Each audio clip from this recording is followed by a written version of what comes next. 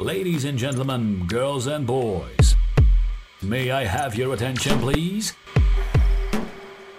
Are you ready to engage in a mind-blowing experience and hear talks about life, technology, entertainment, and business? The next episode of Hip to Talks starts in 10, 9, 8, 7, 6, 5, 4, 3, 2, 1, go. Hello everyone, good day, good morning, good evening, wherever you are located. We are happy to know that you're tuning in to hear our podcast. Today we're having Felix Neguiță from Crypto Data Romania. He's the head of AI in this company. And first of all, welcome Felix. Second of all, tell us a little bit about yourself, about the company. Take a spin and make yourself a short intro. Yeah, thank you, Alex. Thank you so much for having me. It's great that we get the opportunity to finally discuss some of our favorite topics a little bit more at length in this friendly virtual fireside chat-like environment. To everyone out there either listening or watching this podcast, my name is Felix. I'm the head of artificial intelligence at a startup in Romania called Crypto Data. Currently, I'm working on a AI-powered decision-making helping application that we will be launching at the end of March. We're very happy about that. It's called Decision Point, and it's based on a lot of NLP. And I have a background of mostly data engineering, data science, and software engineering. So I'm looking forward to seeing what you have prepared in terms of talking points for our discussion today. And I think without further ado, let's get started, dive right into the topic, and hit me with some hard ones. Okay, I do have prepared some, not necessarily hard ones, but some strong questions. Today's podcast is called Debunking Big Data and AI Myths, Curiosities and Fun Facts. Let's start with number 8 on the list. Okay, fair enough. Truth or myth? Having big data working on something a guarantee to have ensured a better decision-making process than humans? Yeah, very interesting topic you've touched on, Alex. It's not a guarantee. So let me give you the answers straight up first, and then we can talk around the subjects a little bit more. It's not a guarantee. However, it helps a lot. Now, you've mentioned decision making specifically. Every time we want to make decisions based on the data that we have, we make some assumptions. Now, usually when people talk about big data, there's two types of enormous amounts of data that you can have available to you. There's enormous amounts of data that you can have for a certain point in time. When you have historical data, you're making the assumption that things will behave in the present as they have behaved in the past. And if that assumption is correct, then yes, big data will 100% help your decision-making process and you'll get amazing forecasts out of it. However, data scientists need to really consider, or businesses really need to consider, whether or not that assumption is correct. It may not be. So yes, obviously big data does help, but the most important thing is whether or not the sheer volume of data works with or against the assumptions that you make. Generally, and very short, because this is a subject that can be talked upon like days. In a nutshell, what is big data? So I would say big data is any amount of data that does not comfortably sit in a single database. Sticking to big data, let's have another one. Big data is the universal solution. It is a solution, but not the universal solution. So it is, you might be trying to find patterns and there's not enough data for you, but you have some sort of human intuition or some sort of human level real world knowledge or real world observations that are showing that there's some sort of pattern there that you're trying to discover. So in that case, yeah, it's definitely a solution because it's definitely a pattern. If you like a certain show on Netflix, there's a high chance you will like what other people who like that show also like, right? That kind of thing. Mm-hmm. But it's definitely at the same time not a universal solution, because you have to imagine that there is this storage data layer. And on top of it, there is the compute layer, which is what you do with the data. If your algorithm is faulty, no amount of data will fix that. That's why we can't say that big data is the universal solution. You can have as much data as you want, and on top of it come with faulty logic. That's going to ruin everything. Do you have to be an engineer to handle big data? So there definitely are, I think mostly there's software as a service type products, right? SaaS. And it's part of what I'm building right now. And it's also a software as a service where you come to a non-engineer user through a more or less friendly interface. Mm-hmm. And you give them a very specific set of operations or options for them to explore on top of the big data that you have in your data lake in the backend. So there definitely are such services. That's one key case. However, if you're trying to find out something very specific, you're going to 100% need engineers to do it for you, to be able to handle it for you. So you have to have an infrastructure, right? Maybe you're ingesting data all the time. So new data comes in and you have to integrate that, and you have to clean your data because it doesn't come in right.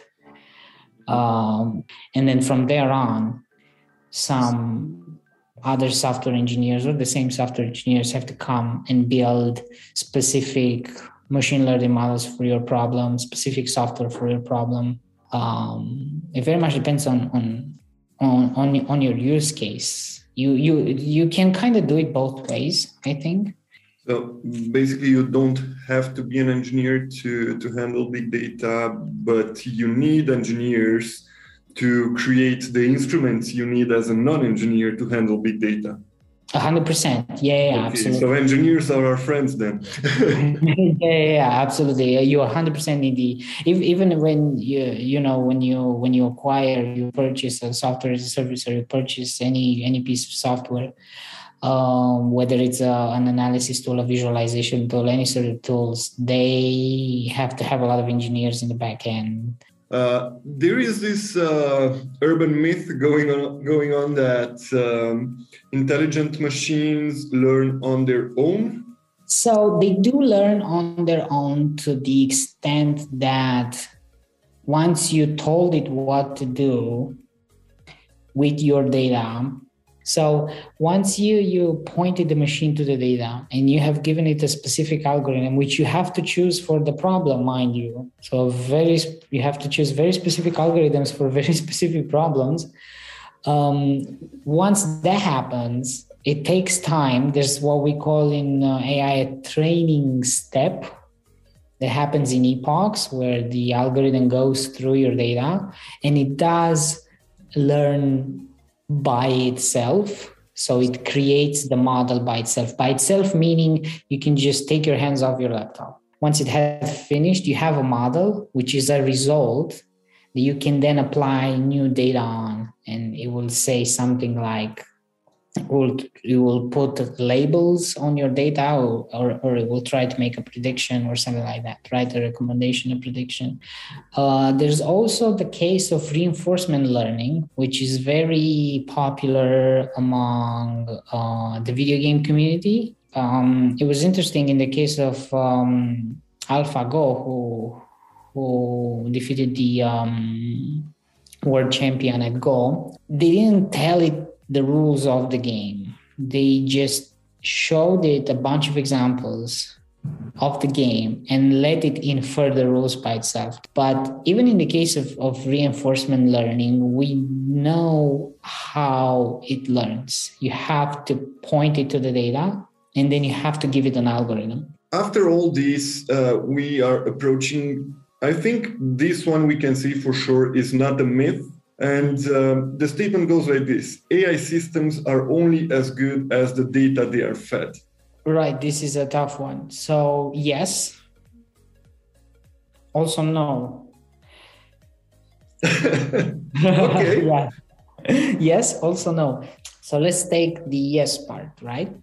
Okay. Let's take the yes part. There is a principle called garbage in, garbage out. Okay. The data is what comes in. You feed in garbage, you're gonna receive something that's garbage. So the data has to be relevant to the problem that you're trying to solve with AI. Let's say you want to find out about some sort of purchasing trends. Have to gather data points from people, questionnaire style. You got to go and ask them whatever it is that you're trying to find out about purchasing trends. So here's what happens. If you go and ask only very high income people exclusively, or very low income people exclusively, your entire data set is going to be skewed one way or another. But there's this example in a book, it's called Calling Bullshit. And they give this very funny example in their work. They say some data scientists took the data from athletes running the, I think, 500-meter dash at the Olympics. And they took this data from different instances of the Olympics in the past. And they said, oh, here's something interesting. The time it takes our athletes to run the 500 meters or whatever it was is getting shorter and shorter, right? So they finished the 500-meter dash in a shorter number of seconds, right? Small number of seconds. So what did they do? So they said, let's build a model that tries to predict how fast they'll run at the next Olympics. You have all the data from the past, right? And they did that, but they built a linear regression model. So their model predicted that by 2040 something, athletes will finish the 500-meter dash in minus 4 seconds or something like that, right? So you can have the data, and the data is accurate and good and representative and not noisy, but you just put an incredibly stupid algorithm on top of it, stupid from the point of view of your problem, right? Contrary to popular opinion or contrary to popular media, we have a very limited number of types of problems that can be successfully solved with AI, with machine learning. Is AI and or machine learning, is it approaching human intelligence? Are we on that road? Oh, absolutely not. Absolutely not. The kind of intelligence that humans have and the kind of decision making that they do, even with something as seemingly banal as language and speaking and uttering creative things, is something that we have not fully explored, and is something that we have, but almost no idea the workings of. So, no. Sorry to disappoint. Okay. Now, something a little bit related to this. Super intelligent computers will become better than humans at doing anything we can do. So computers can become better and even now are better than we are at certain things. However, better than everything is 100% impossible. Okay, so we're safe. Yes, Now, we're safe. we don't have that much time left, and we do have some on-point statements. First one, Yeah. AI can be 100% objective. No, No. Okay. definitely not. No way. Okay. AI can read your mind. It could make predictions better than we could, even for ourselves. And I think it already does. You've probably spoken to your wife or a loved one about something and you immediately saw an ad about it on social media, or you've seen an episode of some show and then the streaming platform, who shall remain nameless, recommended something and then you were like, oh my God, this is exactly what I wanted to see, right? We've all had these freaky moments. Yeah. It can. So it might for some things if you refer to some specific predictions, but I noticed a trend. Take Siri, Alexa, Cortana, they're female. Most AI bots are female. I Why? wondered about that. I wondered about that too. I don't know. I don't know. Maybe it's a cultural thing. I don't know. Does it maybe have to do something with the fact that I'm not remembering the number exactly, but I think 80 or 85% of AI engineers are male? I haven't really thought of that. It's definitely the case that software engineering is still a male-dominated field, but the trend is declining. It could be that that's the case and there's some sort of male bias there, but that's slowly starting to correct itself, I think, as more and more young women are being encouraged to pursue STEM. Well, I've got two more. AI means huge budgets and AI will kill jobs. Right. AI on big data is a huge budget. So it doesn't have to be, but at scale, running AI on big data is very, very expensive. AI is killing jobs. All technology kills some jobs, but it also creates jobs. Now, it's 100% going to be a much easier transition than people expect, I think. So this would be for today. Thank you very much, Felix. Thank you everyone for tuning in on whichever platform you are watching or listening to us. Stay tuned. We have some more podcasts prepared for you, and of course, check us out in the next tech events. The first one would be on the 8th of March, where we have the International Women's Day Initiative and the Tech Conference Series Spring Edition in 30 and 31st of March. So we're preparing stuff. Thank you, Felix, once again, and thank you everyone for joining in. Thank you. Thank you for joining. Be sure to check back next week for the next Hip to Talks and subscribe on Amazon Music, Overcast, Spotify, Google Podcast, Apple Podcast, iHeartRadio, SoundCloud, Mixcloud, and Pandora.